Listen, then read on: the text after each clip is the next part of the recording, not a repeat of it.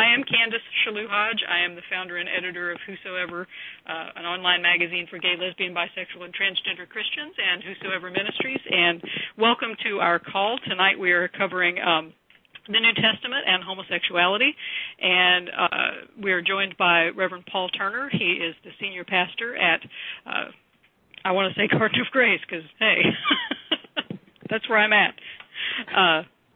No, that would be Gentle Spirit Christian Church in Atlanta, Georgia, and he's been there since 1998 and in Atlanta since 1994. And I don't know about you guys, but we've got some rough weather in our area.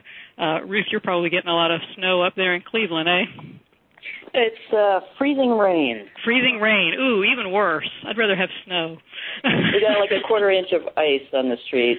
Well, it's a good night to be in and you know, talk on the phone. Hopefully your phone will hold out.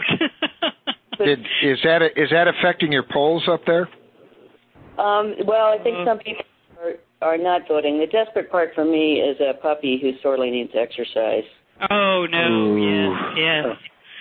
Well, Paul is very involved in the community there in Atlanta, and he also is the corporate vice president for Whosoever, and he writes a column for Whosoever called Seeds of Hope, and he and his partner Billy have been together for 25 long and wonderful years. Wonderful. So I'm going to turn it over to Paul, but first I wanted to mention sort of how we're going to go this evening. We're going to talk first about 1 Corinthians 6:9, and then the passage that's in 1 Timothy before we get to Romans 1, and then we'll give a passing glance to Jude, all of the passages that are considered to be the quote unquote clobber passages within the New Testament. But I wanted to tell you about a fellow who wrote to me. I get a lot of letters from people who are really struggling with the Bible and the New Testament especially. As in our Old Testament teleseminar that we did earlier, you can sort of contextualize a lot of these things away and really sort of put it back into all of the and just basically say, well, that's the Old Testament. We don't follow the Old Testament. But the New Testament becomes a little bit more problematic. And I had a gentleman write to me who really, really, really was upset that no one could tell him what arsenokoites means. What the word that Paul uses in it's in 1 Timothy and in 1 Corinthians 6:9. And no one could tell him what that meant. And if he couldn't find out exactly what that word meant, he couldn't, in good conscience, consider himself a gay person. He couldn't do it because that one word might condemn him in the Bible. I mean, never mind all of the words of comfort and all of the words of affirmation and blessing in the Bible. If this one word condemned him, then it was game over for him. And that was really sad for me because, honestly, I didn't know how to respond because that was very hard to have one person who's going to hang their entire life on the meaning of one word, and one word that we really don't know what it means. Yeah. And Paul is going to talk a little bit more about that, and I think he had a soapbox to get on before he started, though, Paul. Go ahead. Is that your introduction? I was hoping you were going to talk for just another minute, because I'm doing something here to prove a point. Oh, so, no. Oh, yes. Give me one more second. What would you folks say to that guy who's going to hang his entire existence as a gay person on one word that we don't even really know what it means? Frankly, I think if it wasn't that, it would be something else. You think? Yeah, I think so. Yeah, because even he knows it's not rational, and my guess is he would know it's not rational. So there'd be a million other things he could hang his hat on to justify his self-loathing. Yeah. I wrote back and tried to give him the context around that word and how it really is. I mean, it's two words. It's man bed and it's like lady killer. It's like 2,000 years from now, if we lost the context of the word lady killer, they'd be guessing, is it a lady who kills? Is it someone who kills ladies? They would have no context for what that word meant. And Rick Brentlinger, in his excellent book that I'll recommend once again, Gay Christian 101, Spiritual Self-Defense for Gay Christians, actually points out that arsenokoites is only used 77 times in 2,100 years of Greek literature from the 8th century BC to AD 1450. I mean, that's how rare this word is. And it's only used twice in the Bible. So to hang and both times by Paul. Yeah, and to hang your entire existence on that one word, it was really frightening for me. I was really at a loss. Okay, I'm ready. All right, Paul, go ahead. Okay, here's my soapbox. And I, for folks that are here tonight, I don't want to be offensive, but you're going to have a really, really rough time with tonight's presentation if you're hanging on to the thread that the Bible is the inerrant Word of God, because it's not. When we had the Old Testament section on this, it was really easy to talk about that our culture and the way that we understand things today are different than in Old Testament times, and it was really pretty easy to explain away Leviticus because, we don't follow half of Leviticus anyway, and so it's pretty easy for us as gay folks to say, hey, if you're not going to apply the fact that you're not supposed to eat shellfish, then you're not going to apply to me an abomination about who I love. But now that we've moved into the New Testament, this becomes more problematic because now we're actually dealing with the way things are said or not said. It's not just a matter of culture. It becomes a matter of how do we interpret certain Greek words or Greek words that come from the Hebrew and then was translated into the Latin Vulgate, and it goes from the Latin Vulgate into the King James English, and there's some stuff that happens in between.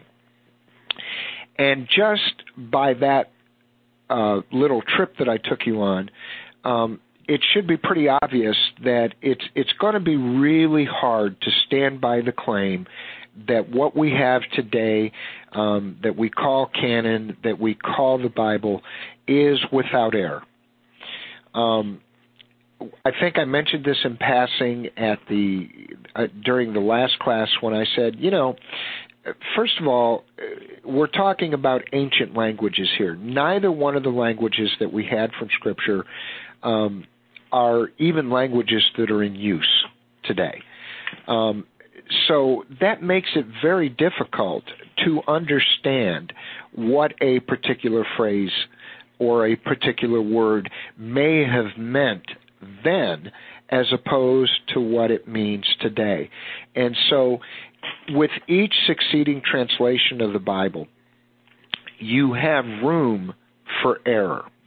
You have room for, because of your bias, because of what your culture says, interpreting a particular word one way versus the way that the way it was meant originally versus the way that it's interpreted today. And I always tell people the best example that I can think of this is that when I first came out to my family, it was announced that I was gay. The word homosexual was not used. The word gay was used. And my grandmother, who, God love her, has gone home now and knows all the truth, but she was probably the one person that defended my right to be gay up until the day she died. But she initially would cock her head when she would hear the word gay, and she didn't quite understand what gay meant, because my grandmother was born in the early 1900s. And gay in the early 1900s meant what? Happy. We have a Christmas carol that says, now we down our gay apparel. And she used to kid me much later in life. She says, the only thing that she was mad at us homosexuals for was that we stole a perfectly good word. But it does make my point that when you go from Hebrew, which had absolutely no vowels, there was no separation between words, there was no punctuation, and by simply moving an accent here or there, you could change not only a word, but you could change the whole meaning of a sentence.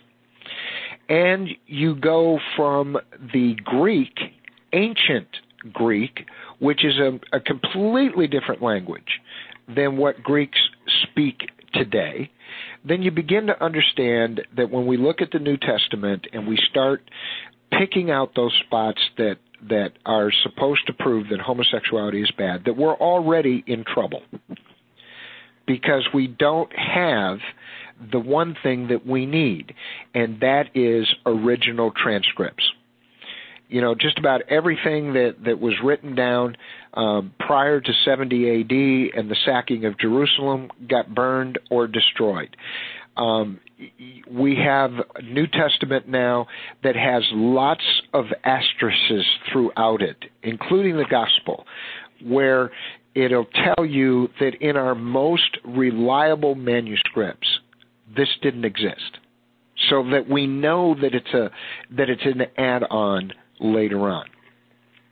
I'm going to let Candace play around with the term aristokotonai because she's a little better versed with that than I am. But we are going to pay attention in this part of my presentation to the word malakoi, which is used in 1 Corinthians 6:9. And the original reading of that for folks was, "Know ye not that the unrighteous shall not inherit the kingdom of God? Be not deceived, neither fornicators, nor idolaters, nor adulterers, nor effeminate, nor abusers of themselves with mankind." Now, step out of your bias for a minute, folks, because we all know that this is going to eventually translate into homosexuality. But listening to that statement, neither fornicators, nor idolaters, nor adulterers, nor effeminate, nor abusers of themselves with mankind, what pops into your mind as to who's not going to inherit the kingdom of God?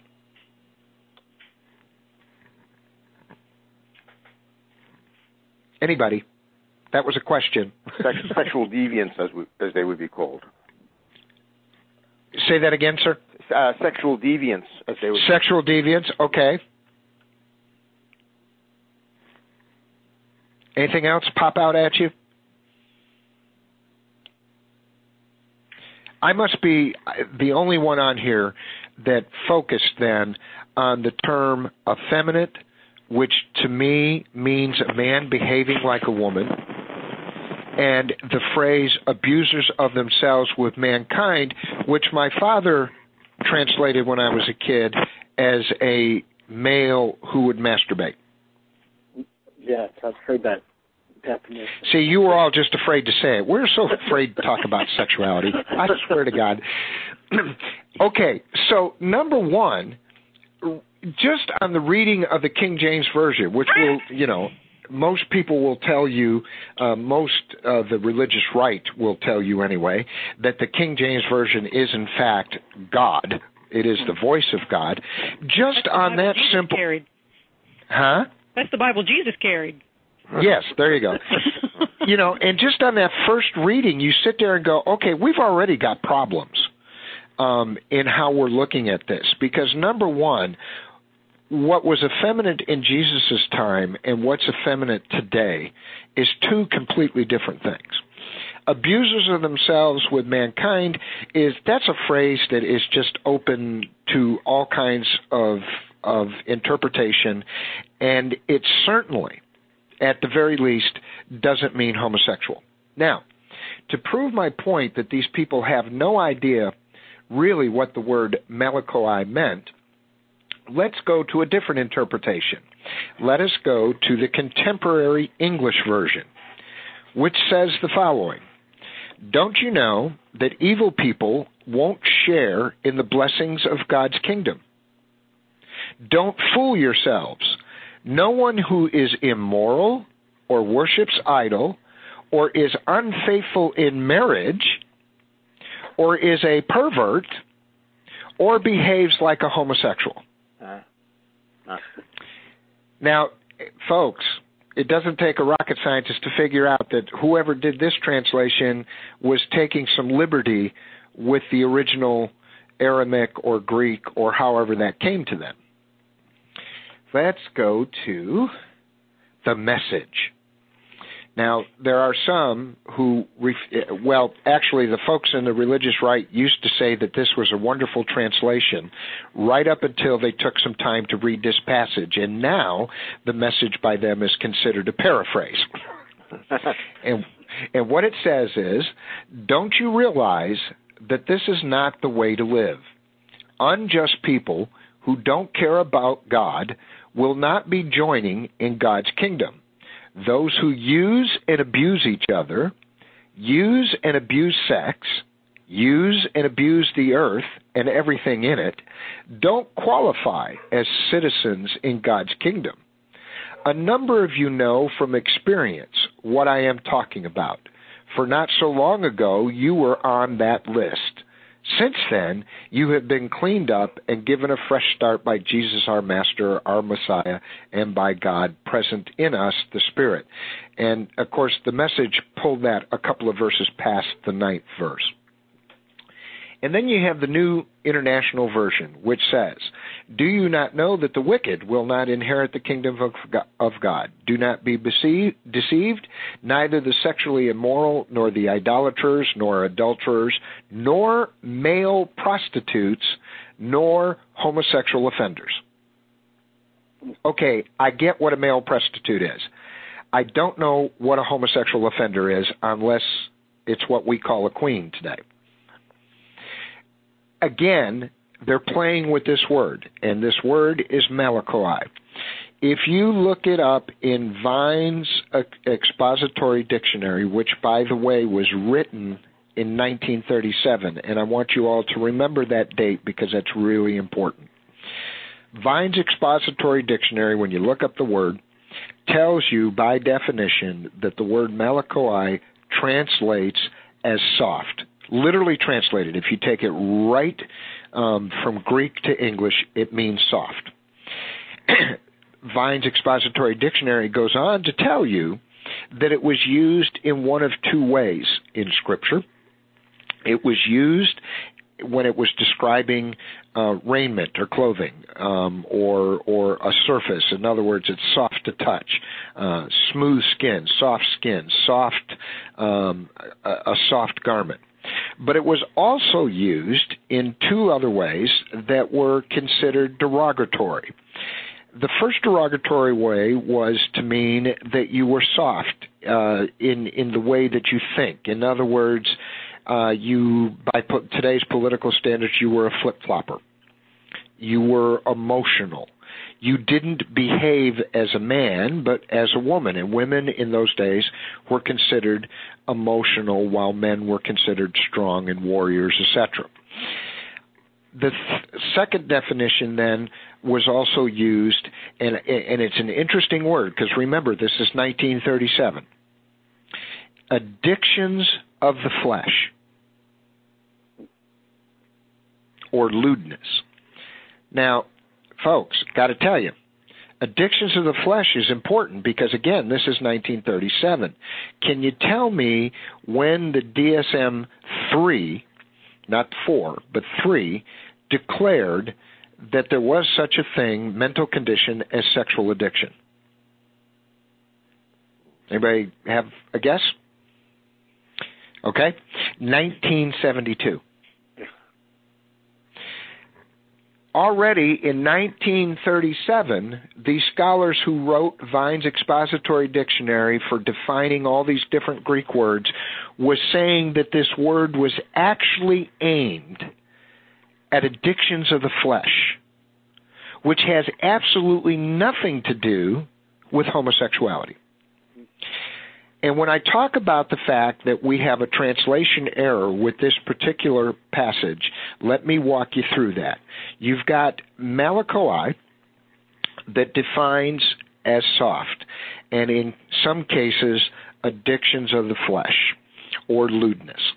And when we go from the Latin Vulgate, which got the Greek word malakoi, and we go to the very first translation that we have kind of on a worldwide thing, which is the King James Version, they translate then soft, addictions of the flesh, as effeminate or abusers of themselves.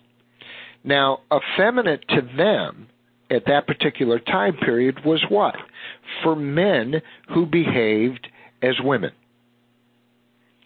For a man to be wishy-washy. For a man to not be able to make up his mind. To be emotional. And so here's Paul writing and saying, look, if you're wishy-washy, if you're like a woman, you're not going to inherit the kingdom of God. The abusers of themselves then obviously had that phraseology comes into play because of that whole idea of sexual lewdness. And you can make a case that they were talking about sexual lewdness because of the prior, he went the list. He went fornicators, he got, which is sex outside of marriage, and you got adulterers, which are people who are doing it. And abusers probably would have been those people who were having sex at the temples, because they were, participating with the prostitutes at that point. So now we've got the King James Version. And Andy, I'm going to point this question at you. Okay. The King James Version became a problem for Protestants in what year? Right after it was written. Yeah. Well, that's because anybody who had anything to do with King James knew what he was doing. Now, actually, it made it into the 1950s. And in I think it was like about 1951, there was this commission put together who said, you know what, we've got a lot of problems with the King's English. As a matter of fact, we know that there's a lot of translation problems with the King's English, and one of the reasons that we know that there's a problem with the King's English is because words that we use today do not translate from the King James English. If you go to 1 Corinthians 13 in the King James Version of the Bible, it uses the word charity. Yeah. By the 1950s, we understood charity to mean, hey, somebody's hungry and somebody's doing good works, so I'm going to contribute to that, or I'm going to be charitable and I'm going to give somebody some money. And when they went back and they looked at what the Greek was at that time, the word in Corinthians 13 was agape. Now, the Greeks were very specific in how they described love. They had agape, which meant unconditional love. They had eros, which was sexual love. And then they had philios, which was this kind of brotherly, sisterly love.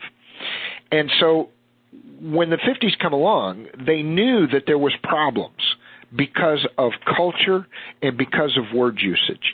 And so they sat down and said, we need to rework this. And so you come up with the Revised Standard Version of the Bible, which is really a what's the word I'm looking for? Candace, help me. Transliteration. And you get a transliteration when you take original text or a language and you translate that into the known English, and you use as your guide a translation that already exists. So in other words, you try to take the phraseology or the particular word, you get the translation, you get the original translation that it was made, and then you interpret with a new word what that word means. So when we went, and let me see if I can pull this up real quick. You've got I just lost my whole screen. Uh-oh. Anyway, technology. Yeah, I'm telling you. When they did this work and they did the translation work, you got because we end up in 1955-56 with what they call the Revised Standard Version of the Bible. You end up with them looking at malakoi. You now have the definition of from King James, or you have the definition that directly translated as soft, and we go, I wonder what kind of soft that is. And you look at King James, and you have this phraseology. You have effeminate, and you have abusers of themselves. And the writers sit there and go, oh, well, gee, in the 1950s, who were effeminate and who were abusers of themselves? Homosexuals. And so we insert the word. Oh yeah, well, I've always thought that the insertion of homosexuality into the New Testament was a cultural bias, because it happened in the Revised Standard Version in the late 40s, early 50s. That was exactly. And so, but see, this is critical, especially when you're having the discussion about what the Bible really does and doesn't say. And when you take a phrase like, or a scripture like 1 Corinthians 6:9, which first of all, to use it to lambaste homosexuals is doing that whole contexting thing, which isn't fair. But secondly, it becomes an even harder thing to do, because the fact of the matter is that they've really mistranslated it. And Candace, you're right, it does come out of that bias, because instead of working on a direct translation, they were and it's almost like they completely ignored Vine's Expository Dictionary, which is the dictionary for biblical translation of singular Greek words.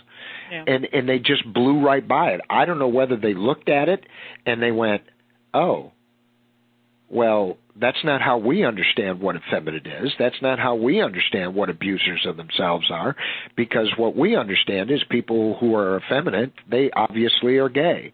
Those people who abuse themselves, well, who abuses themselves? Well, obviously gay people do. And actually, they wouldn't have even used the word gay. They would have used the term homosexual. Well, and the word homosexual, I point out in the notes, I think, wasn't coined until somewhere in the 1800s, like 1869, I believe. Yeah. Yeah. Right.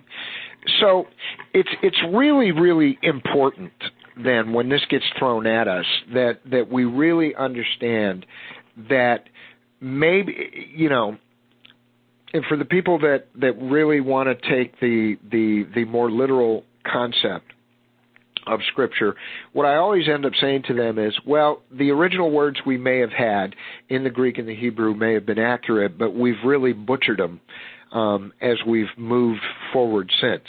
And we've butchered them out of our cultural bias. And the reason that I'm really comfortable in telling you that Malachi has, in fact, starting with because I tell people that I think that the King James Version is actually accurate, based on the definitions of the day. Because, and I think I might have mentioned this before, if you think about Julius Caesar, in history he is quoted as being a wife, or a husband to all women and a wife to all men. And nobody really had any particular problem with that, other than the fact that he was being the receptive partner in his sexual relations with men. And that's where you got into trouble, because, again, that was to behave like a woman.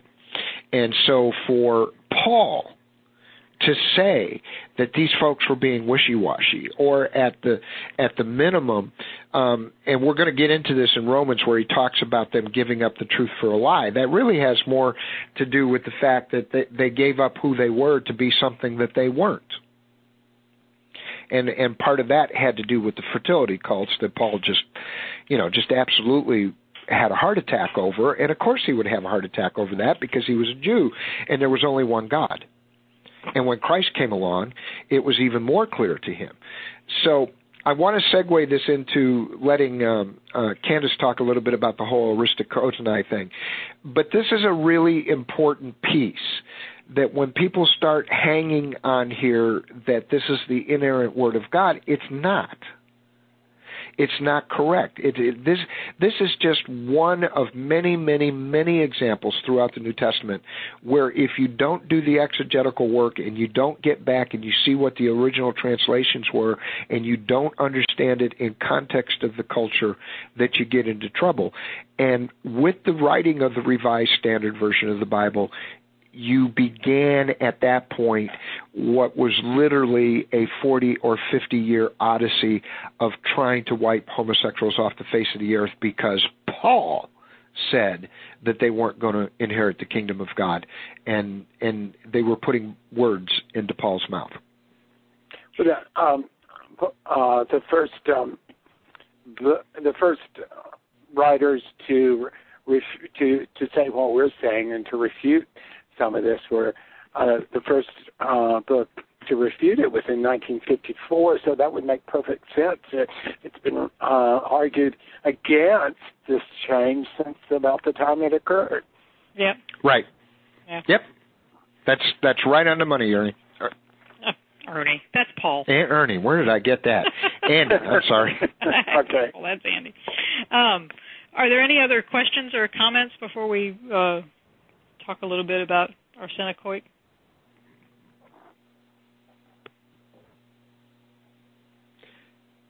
Well, help me here. Did that make sense to you all? Yes, absolutely.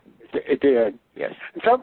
I know that some of the translations just combine the two words and come out with something like homosexuals or homosexual. Right. Well, yeah, and again, and Candace is going to get more into that because Aristokotanai presents all kinds of problems because it's a compound word. Yeah. But you're right. That's exactly what they did. They took, they took 1 plus 2 and came up with 72. Yeah. Well, and in Paul and I say it differently. Arsenicoids is always how I've said it. So, pick your tomato. It's because I'm from the south or the north, and you're from the south. In the South, all syllables are treated equally. Hallelujah. See, hallelujah. But talking about arsenicoid, I had mentioned earlier that Rick Brentlinger points out that it's only been used 77 times in that span of time from about the 8th century BC to AD 1450, and he actually, in his book, goes through some of the uses, how others have used this word. Many of them quote Paul and don't define the meaning, but in some ancient writings and ancient theologians have used the word. The Sibylline Oracle, the context is stealing, falsely accusing, and murder. Aristides, in his Apology, he was a Christian preacher around AD 125. The context in his speaking is actually interspecies rape or pederasty. Greek gods killing, committing adultery, and arsenokoite with humans. So this context for Aristides is not homosexuality or any loving same-sex relationship between equals. Theophilus of Autolycus phrases it corrupt boys and filthiness. These usages suggest a meaning of rape or pederasty, but do not refer to a committed relationship between male equals. Let's see. Eusebius uses the word in reference to pederasty or rape. The text doesn't indicate homosexuality as we understand it today. And Eusebius again using the word to warn against adultery, followed by the phrase against nature, which he says is non-procreative sex, mainly for heterosexuals. So it's interesting that this is a word that really has been used very rarely, and when it has been used, it's not used to talk about anything that we would recognize today as homosexuality. It's certainly not used in any way to condemn loving or committed gay or lesbian relationships. So it's more of the same of what we talked about in the Old Testament.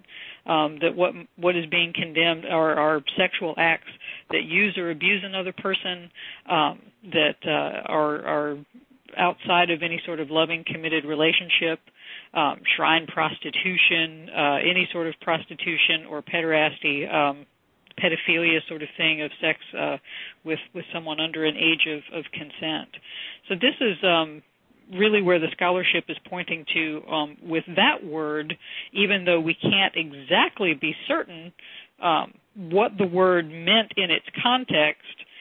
Just looking back through the history and the fabulous research that Rick Brentlinger has done in this book shows that what we do know about this word has absolutely nothing to do with loving, committed homosexual relationships and is still, again, about use or abuse of our sexuality, which is wrong whether you're gay or straight. Are there any questions about that section? Nope. No. Any anyone having any epiphanies? I don't know if it's appropriate to ask the question here or not. Go ahead, Jerry. On the third page, it's an excellent handout, by the way. Thank you. Oh, thank you. Of the very last paragraph, it says that fact would not have prevented first-century Christians like Paul and the gospel writers from discussing homosexual practices, however, because there were words for such things. Well, I've heard this before, and I'm not able. What, if you know off the top of your head, what Greek words would there have been to convey that meaning if he was going to use a Greek word or words? You know that I think that information. I got that information from Dale Martin, and I think there's a link to his. Let me see if I can find the link, because he may have spelled them out. Yeah. But I think they're. Oh no, it's the Dean Warboys, the Christian Bible and the homosexual.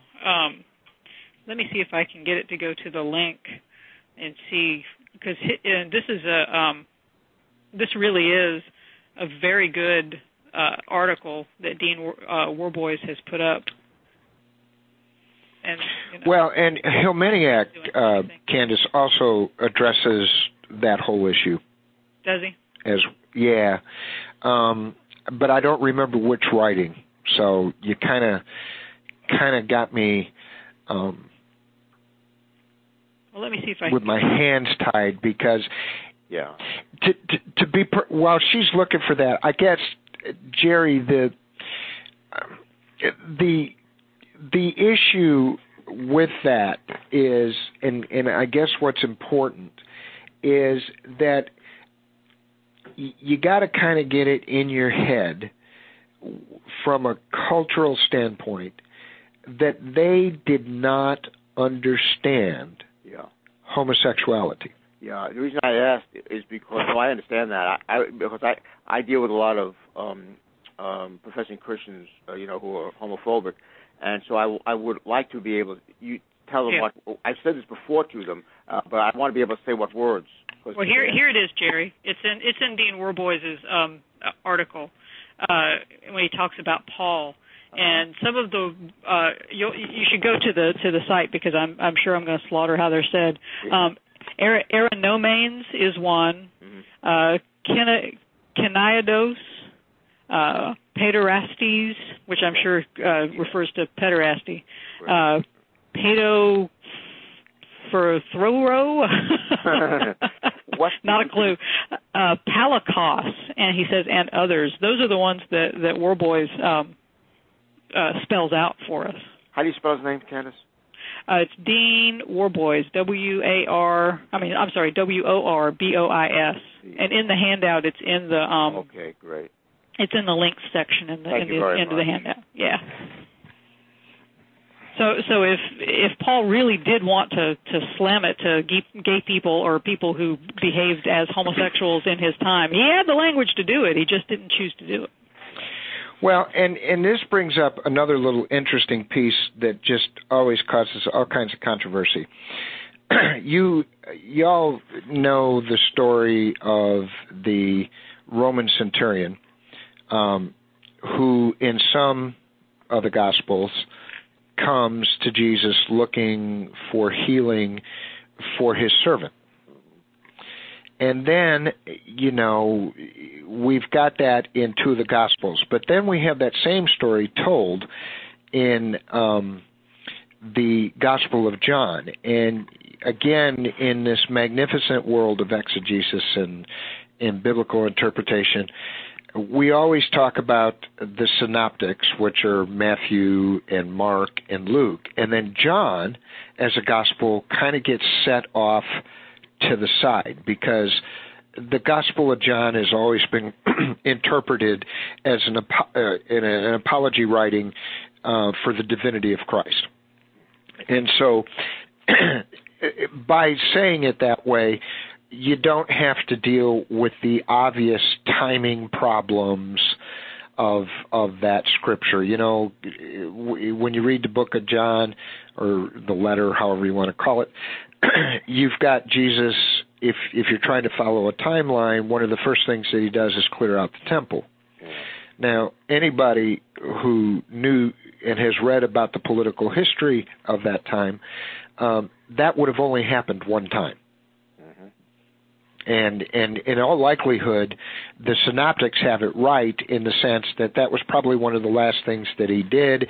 It was probably that political thing that the proverbial straw that broke the camel's back, that, like, we got to get rid of this guy because, you know, he's now invading our pocketbook. Yeah. So, you know, when you read John, you have to read John, number one, as somewhat of a more of a definitive kind of thing. Mm-hmm. But it's also very interesting, though, that John kind of sort of tells the same story that was mentioned in the Gospels, except that John talks about it's a rich ruler, and he refers to the person in question who is sick as a son. Now, we've traditionally separated those and said, oh, no, those can't be the same story. But if you go back and you look at it, they're very similar.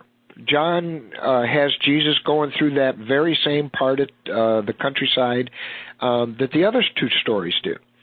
And the difference would have been at that time, and again, understanding sexuality, is that slaves to the Roman captains were provided to take care of their needs while they were away from home.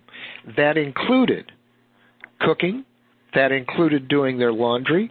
It also included taking care of their sexual needs, because these slaves had been castrated so that they would never reach puberty, and they could be, and excuse me for those who, you know, don't want too vivid a picture, would be the bottom. They would be able to behave as the woman in the sexual relationship and provide for the husband's, you know, the man's relief at that point. Right.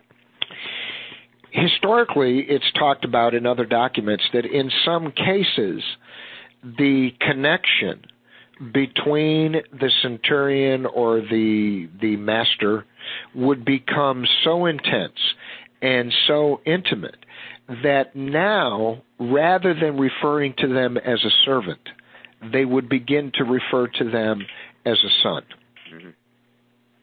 Which would explain how this castrated male had gotten into the good graces of that particular person's household. Yeah. Well, when you read that and you understand that there is and I'm not making a argument that this is correct. I mean, this is theory. But because the stories are so close, what we have here is John, who, by the way, if we give it credit to being one of Jesus' disciples, would have seen the relationship for what it was and called it for what it was and wrote about it the way it was. Yeah. And that this was a servant who had become intimately involved, and now the master, the leader, the ruler, the centurion was absolutely distraught because he was about to lose that which was important to him. Yeah. And so consequently, Jesus never gave it a second thought about what their relationship was. In all three of those stories, obviously, he heals the servant. And why? Because of the ruler or the centurion's faith in him being from God. Yeah. So it's always been pretty hard for me to swallow that God had something against homosexuals. Yeah. Because even in a New Testament story, we have Jesus not really giving too much care over what their relationship was about, but only that this centurion seemed to have some faith in God. Mm-hmm. Well, Paul, I wanted to move us along to talk about Romans 1 in the time that we have left, because that usually is the one that folks have the most anguish about. That's the one that seems to hang people up the most when they're not worried about one rare word. Well, let's take a shot at Jude real quick. I can do it in a minute. All right. Or two for you. Okay. Again, I got my screen back up. So the troublesome thing about Jude is Jude 1:7, and it says, even as Sodom and Gomorrah, the cities about them in a like manner, giving themselves over to fornication and going after strange flesh. Now, again, talking out of our cultural bias, what does that mean? Well, strange flesh, at least in my mind when I read that, and of course when I read it as a kid, I thought they were talking about I thought it was talking about bestiality, to be perfectly frank. Mm-hmm. That this is people who are doing strange things with animals. Then you get the newer translations, and I had been looking for the Revised Standard, and I couldn't come up with that, but I did get the NIV, which says, in a similar way, Sodom and Gomorrah and the surrounding towns gave themselves up to sexual immorality and perversion. Yeah, that's what's in the handout, is that NIV version. Right. And then you have the Message, which has an interesting take on this. I am laying this out clearly as I can, even though you once knew all this well enough and shouldn't need reminding. Here it is in brief. The Master saved a people out of the land of Egypt. Later he destroyed those who defected. And you know the story of the angels who didn't stick to their post, abandoning it for the other darker missions. But they are now chained and jailed in the black hole until the great judgment. Sodom and Gomorrah, which went to sexual rack and ruin, along with the surrounding cities that acted just like them, are another example. You have New Testament interpretation that what went on in the Old Testament during Sodom and Gomorrah was an act of rape, was an act of sexual perversion, but it's rape. So again, Jude is pretty weak in trying to say that that's somehow a shot at homosexuality. Right. Mm-hmm. Makes sense. Yeah. Okay. So now you can go to Romans, Darwin. Oh, I was letting you go to Romans, son. Oh, okay. Well, okay. Let's pull up Romans 1, and where this usually starts is with this quote. Although they claimed to be wise, they became... I'm sorry. I need to back up a verse. Verse 20. No, I need to go forward to a verse because this is the actual quote. Verse 24. Therefore, God gave them over in their sinful desires of their hearts to sexual impurity for the degrading of their bodies with one another. They exchanged the truth of God for a lie and worshipped created things rather than the Creator who is forever to be praised. Because of this, God gave them over to shameful lusts. Even their women exchanged natural relations for unnatural ones. In the same way, the men also abandoned natural relations with women and were inflamed with lust one for another. Now, verse 26 is usually when you get the emails and people quote to you, they quote verse 26 and verse 27. However, let's do some standard English here. If you have a paragraph that starts out, because of this, what does that tell you? You need to back up. I mean, yeah. In other words, something happened. Mm-hmm. You got to back up. Right. So I backed you up to 24 and said, therefore God gave them over. Now, the only problem is with that is, wait a minute. There's more. Therefore, God gave them over. Yeah. Something else happened. Yeah. So let's back up to the next thought. And we discover the truth about this passage. Verse 21.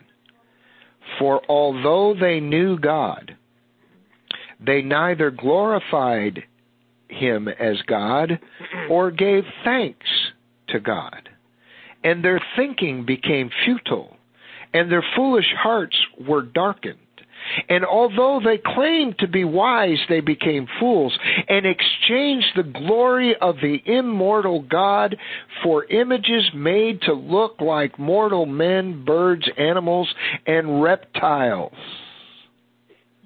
Therefore, God gave them over. Right.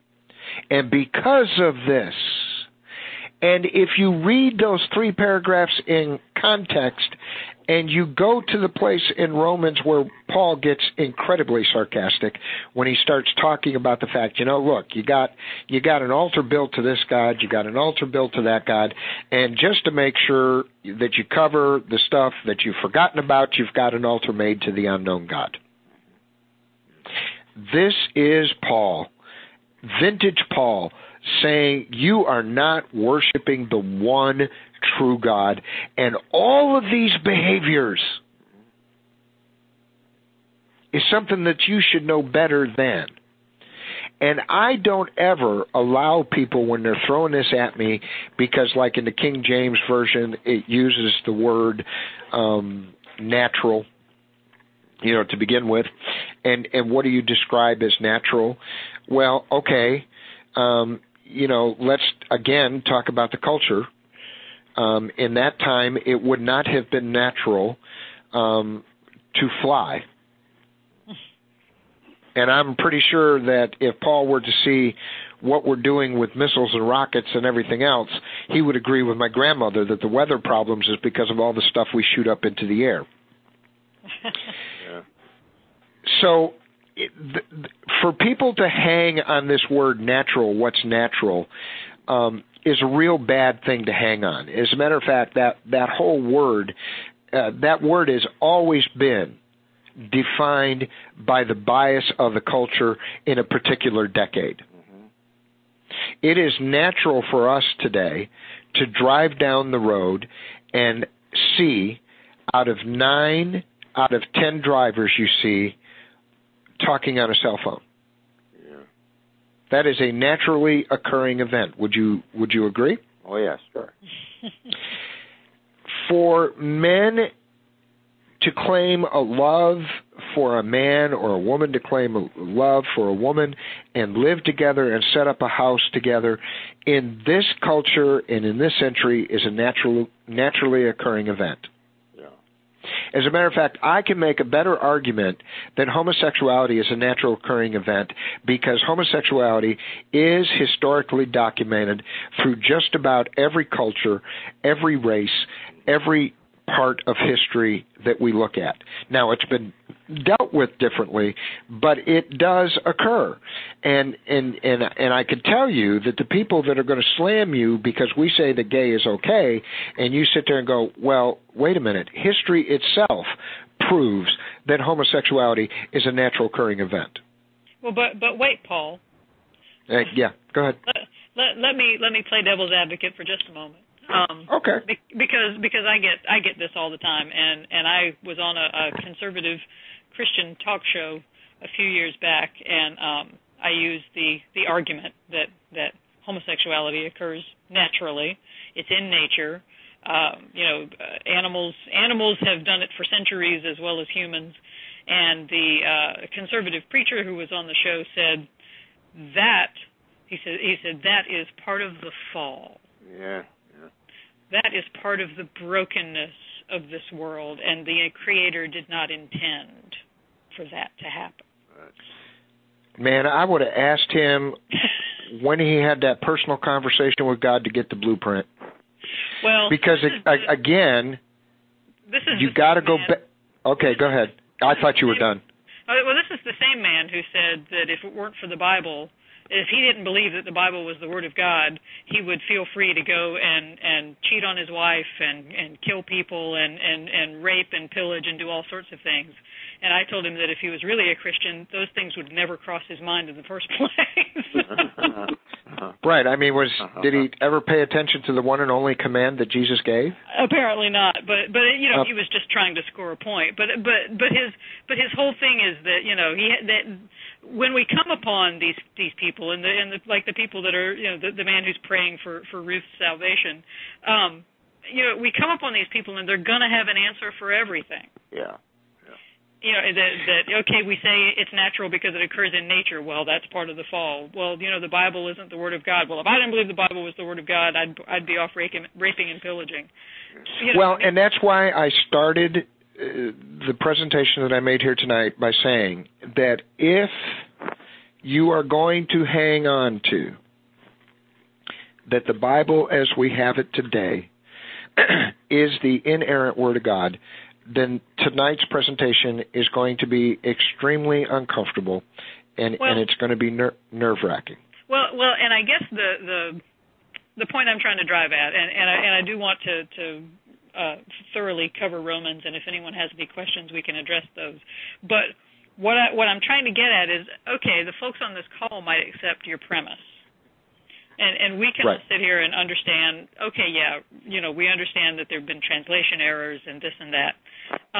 But what we're faced with, the reality is that we come upon these people who do believe that it is the inerrant Word of God. And our choices become quite limited. They're not going to listen to a nuanced argument about context. They're not going to back up to verse 21. They're going to give you 26 and 27, and that's going to be it. So either you have to say, okay, I'm in an intractable argument, and walk away and go, we're going to have to agree to disagree because suddenly you're in a proof text war. Right. But we have to come away from that sort of an encounter okay with ourselves. Does that make sense to folks? Yeah. If I could add just two things. Go ahead. One is, first of all, I tell people like this. First of all, we don't worship the Bible. That's idolatry. Mm-hmm. We worship God. And you're not only worshiping the Bible, you're worshiping your own interpretation of the Bible, which means you're setting up an idol of yourself and your perceptions. Oh, but Jerry, they don't interpret, they just read it. Yeah, well, it doesn't read that way. And that's what I just wanted. That was my second thing I just wanted to ask, or at least suggest. I like King James. Not only because Jesus read it, but it's because I like, that's my preference. But if you look at verse 26, for example, for even their women did change the natural use. See, change to me is the crucial issue here. And then on 27, likewise also the men leaving the natural use of the woman. To me, that indicates heterosexuals who are engaging in homosexual acts. Right. And as we know from context, or I think we agree with context that we're talking about cult prostitution and those kinds of things. But they left, they changed. It isn't. We're not talking here about constitutional homosexuals. We're talking about heterosexuals who God gave them up to all sorts of things that were not natural to them. So they changed the natural use of the woman. They to do these other things. Yeah. These aren't constitutional. And actually, you bring up a really good point, Jerry, because when I've been confronted with those same kinds of things that Candace was just talking about, is I've always brought up the whole thing about ex-gay ministries and say, well, then you ought to shut down an ex-gay ministry because you're taking somebody who sees themselves as naturally being gay and you're forcing them, by your interpretation of the Scripture, to behave differently. Yes.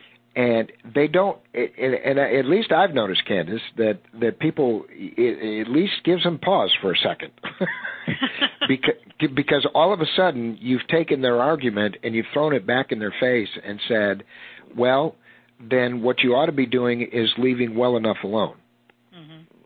Because if you've got somebody who from the time of puberty felt like that they were attracted to the same sex, and now here you are 30, 40 years later trying to change whom they love, then are you not doing just exactly what Paul was lambasting? Yeah. Yeah. Yeah, it's true. But I really... Well, go ahead, Paul. No, I think that as hard as that argument is, Candace, and it really is. I mean, there's at some point where you just got to kind of sit there and go, you know what? you're basing this on your interpretation of Scripture, and until you can give me the original documents, and this is usually where they fall apart in this argument, is until you can show me the original documents so that we can clearly understand by today's language what was being said, then you really can't define. Oh, but God preserved everything. You know, God made sure that all those scribes got it right. I mean, that goes right along with the people who, you know, blow themselves up and take out hundreds of innocent people because they're going to get 70 virgins. Yeah. Oh, yeah. You know, it's I know it's irrational, but these are the arguments we face. You know, we got to be prepared when they come. I think that if I had to take a guess at how, let's say if we're talking about the hardcore gay person who is just really struggling with this passage, I think that one of the things that we have to say is that the interpretation of Scripture being anti-gay is a house of cards. Yeah. And I think that if you begin to show people that, in fact, you have mistranslations, you, in fact, have cultural bias, by the time you get to Romans, you begin to have a problem. And that person can begin to see what the problem is. And I think that for most folks, if not this group of folks, but for most folks, if you take the person that was raised in the Catholic Church and they get hammered with this constantly, just like they get hammered with Sodom and Gomorrah, by the time you show them some of the critical problems with translation of Scripture that we have today, now it's a little bit easier for them to read Romans and understand what their own cultural bias is and look at that word natural and go, Because, again, you start raising questions that as in 1961, I came home with welts across my left wrist. And the reason I come home with welts across my left wrist was because when we began to print letters, I picked up the pencil with my left hand. Yeah. And it was scripturally based because of this definition of natural, what was natural, that I could not write with my left hand. That was not natural by biblical definition. Yeah. Now, I need to tell you that my father and I have agreed on very little over the years. But my father, when I come home with those welts, wanted to know what had happened. He assumed that I had smarted off to a teacher, which at that point, those welts could have stayed there and he'd have given me a few more. But when I said to him, Daddy, I wrote with the wrong hand, he immediately shut up and the next morning took me by the hand, marched me into the school, and in front of my entire first grade, second grade class, whatever it was at the time, informed the teacher that if she ever touched me for what hand I wrote with again, that he would come back and turn her inside out. Then he proceeded to take me down to the principal's office and announce the very same thing to the principal, and that I was to be left alone. If I smarted off, that was one thing, but you leave him alone as to what hand he uses.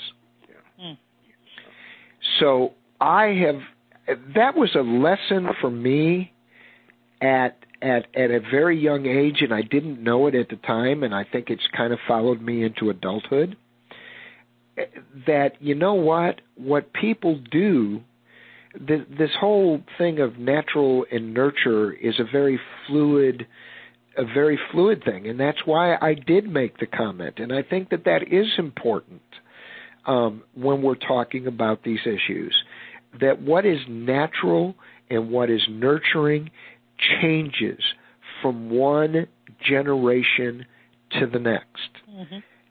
And so when we get into that conversation of Romans and this whole talk of what people giving up what's natural, again, let's look at it in historical context. You've got proof later on in Romans that Paul's problem with sexual behavior was all centered around idolatry, and it would have been for him natural to have sex within the scope of a relationship that honored God. Mm-hmm. The sexual practice of prostitution and temple and the fertility cults just sent him over the edge. And so when he was writing Romans, when you back it up and you take it in context, he's saying, yeah, look, man, you know that you're not supposed to be committing adultery, but you're going down to the temple and justifying what you're doing just so your crops will grow. You've exchanged the truth of God for a lie. Mm-hmm. And so I think that becomes, as hard as it is, and you're not going to convince everybody because, I mean, you know, you've got not theologians, you've got evangelists, you know, that have made millions of dollars mm-hmm. based on the fact that they've got everybody terrified that Jesus is coming back next week and is going to destroy the world. And I think it's one of those things that only time will tell. It's one of those things, especially for gay and lesbian folk, as well as transgender, that the longer you live and the more experiences you have, you begin to understand that the word natural and the whole concept of nurture is, in fact, very fluid from one generation to the next. Well, for the Apostle Paul, marriage was unnatural. He thought the world was coming to an end and people should have got married. Right. And he thought slavery was natural. So, right.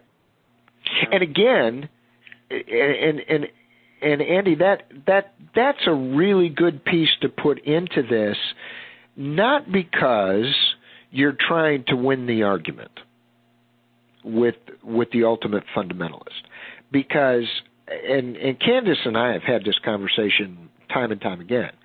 They're a waste of time. Oh yeah. They're just absolutely a waste of time. They're going to read it the way they're going to read it, and that's it. Yeah. I mean, and we've got lots of those people. I mean, my God. And I may be opening a hornet's nest here, but take a look at the Second Amendment of the Constitution. I see nowhere in that reading of that amendment that says individuals get to have guns. Right. It gets to say there's militias, which in turn get to have guns. And of course, you know, then they start to stretch the argument, the gun toters do, by saying, well, in order to have a militia, you have to have individual guns, so therefore, and I'm like, whoa, wait a minute. That's not what it says. So, again, I think that Andy has a critical point, just as Jerry brought up a critical point, and it really proves the point that I'm making here, that this is a very fluid word. And so the people that you have to convince of that are not the hardcore people, because, you know, those are the people that are going to lay down and die. They're going to drink the Kool-Aid for Jones, and they're going to believe that Bush is the Messiah. Well, they'd rather die than give you an inch. They really would. Well, and they would. And what's really sad about that is the number of lives that they destroy. Yeah. Because of their unwillingness to understand that we're, again, you know, you could say this about Scripture. You've got 66 books, but folks, go back and read the history of the Council of Nicaea. I mean, there were books that were thrown out that if we knew the whole truth today, we would kind of sit there and go, what the hell were these people thinking? Yeah. What, you know? Oh, wait a minute. They wanted an emotional religion. They wanted a religion of the heart. Because if I've got your heart, I can control you. Well, we're coming up on time to start wrapping up, but I'd like to open up the floor for questions or comments if anyone has anything that we haven't covered, or if you have a question over something that we have. Well, I think Romans is a great theological book, and to take any two verses out of it and use them for interpreting what the book is about does it a great disservice, and that's a shame. I often say read the whole thing and come back, Yeah. Well, it's a great piece of classical rhetoric. It really is. Paul is a master. Romans is an amazing work. It really is. Yeah. Well, it's the foundation of the church, my friends. Yeah. You want to talk about the cement that poured into the organization of what the church looks like today, and all the denominational squabbles over one thing or another. You can trace it right back to this letter. Yeah. Yeah. So this is the guy who kind of said, okay, here's how it needs to be done if we're going to believe in one God. And the council in 300, they had a decision to make, and the decision was, were they going to keep these other writings, some of which were more popular than anything that Paul wrote at the time, or are we going to grab at the emotion? And, it's often said that there is nothing worse than a convert. And remember, Paul was a convert. And people just get really mad when I remind them that this man was writing out of a place of guilt. Yeah, very true. Very true. One point, if I could add, is that what's Jerry. ironic about all this is that the book of Romans is probably the best explication of the gospel of grace, along with Galatians, but certainly the most detailed explication of grace that we have. And yet there'll be the legalists, of course, who will impose their own mindset, their own legalistic mindset on a book of grace. Well, one of the hottest verses for gay folks to latch on, and I do this a lot of time, use this particular passage when people are first coming out and they're struggling with this whole idea that they believe in Christ as their personal Savior and all that stuff that goes with that, is Romans 8:31 through 39 or 40. What can we say to all this? If God is for us, who can be against us? Yeah. And then he does this. It's just an absolutely powerful argument that, look, all these rules and all these things they've been saying about you all this time has now passed. Mm-hmm. So, yeah. I'm a big believer that Romans is one of my favorite books, just because it is, Jerry, that perfect blueprint for grace. Yeah.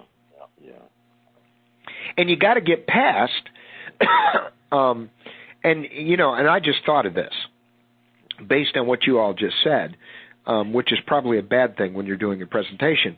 But what I just thought of is that, again, let's look at the way people write. Paul had to set it up. Mm-hmm. Oh, yeah. And so then chapter 1 of Romans becomes, look, folks, here's how you blew it. Here's how you exchanged. And now look at this. Well, chapter 1 is his hook. Yeah. Chapter 1, because he's writing to the Jewish Christians in Rome. Right. And chapter 1 is the hook. Chapter 1 is hey, look at all those horrible, filthy, disgusting people. And then chapter 2 is the punchline. Right. You're no better than they are. Yeah. Don't be all puffed up now, because you do it too. And anytime you condemn someone else, you condemn yourself. Yeah. And you can have a lot of fun with this if those people who are trying to use this as a weapon against homosexuality, just kind of present them the timeline as to when Romans was written and the argument that was going on between Paul and the original 12 at the time, or the whatever was left, 10, I guess. Because we know from other writings that have not been included in Scripture that the disciples were sending out surrogates from Jerusalem to spy on Paul to see what he was saying. Yeah, Paul and Peter weren't really in agreement on a lot of things. Oh, yeah, there was huge disagreement between Paul and Peter. I mean, it took a dream to change Peter's mind about the whole Gentile thing, which you would have thought he would have understood. And Paul understood it based on his conversion, which, again, is why I think that it's really important that, and I think that that's why you get the passion of grace as strongly as you do in this book, because Paul was a murderer. Mm-hmm. Yeah. And he knew it. Yeah. So you better have a big, heavy dose of grace for whatever you might have done. Are there any other questions or comments? Well, this is Ruth, and I appreciate it. I got some new stuff tonight. Good. I always, a couple of things is I think it's really important to know this stuff, and using the Bible as basically a rational argument that doesn't speak to the visceral stuff that is where I think people's problems with homosexuality begin, is the belly stuff. So it's a stumbling block that we have to deal with, but it's not going to persuade people, on its own. They claim it's a stumbling block, and I don't think it is as much as they say, because it's sort of let me give you this rational excuse for what isn't a rational feeling. Yeah, I agree. That's why it's so hard to persuade people, I think, because you're talking in different ways, really. Yeah. Who was the theologian, Candace, that wrote about the foolishness of the cross? Was that Kierkegaard, or was that Tillich, or was that actually Karl Barth? Because that whole concept just hits on what Ruth just talked about. Mm-hmm. You can't take something as irrational as the cross and apply rationality to it. Yeah. So I think I really like that comment, Ruth, because that just really brought that to mind. And I think Paul, he talks about the foolishness of the cross and how this is, if how hard this is for us to believe, and it's by faith. That's why he makes such a big deal. Why when we try to make up the theological disagreement between James and Paul. James says faith without works is dead, and Paul says no, it's by grace. And we've always tried to separate those two things, and I think it's because of what Ruth raised, is that, for us, working is logical. Mm-hmm. Just to have faith is not so logical, because it means that you've got to believe in something that you can't put your hands on. We can see work. Yeah. We can feel attitude, but we can't see or smell or touch faith. That becomes a deeply personal thing. Mm-hmm. And so, yeah, I think that if you spend your time saying to people, look, you're trying to be rational about something that's not rational, that you're onto a good start to at least get them to pause. And when you're talking and about this stuff and how it affects gay people, I think that that's a part of the conversation that can make sense to them. Because we all know, as we sit here, there is nothing rational about love. Yeah. Oh, yeah. Yeah. Oh, yeah. So therefore, there's nothing rational about God loving us. Thank you for joining us. Thank you, folks, Thank you, for having me. Thank you, Paul. Candace, thank you so much.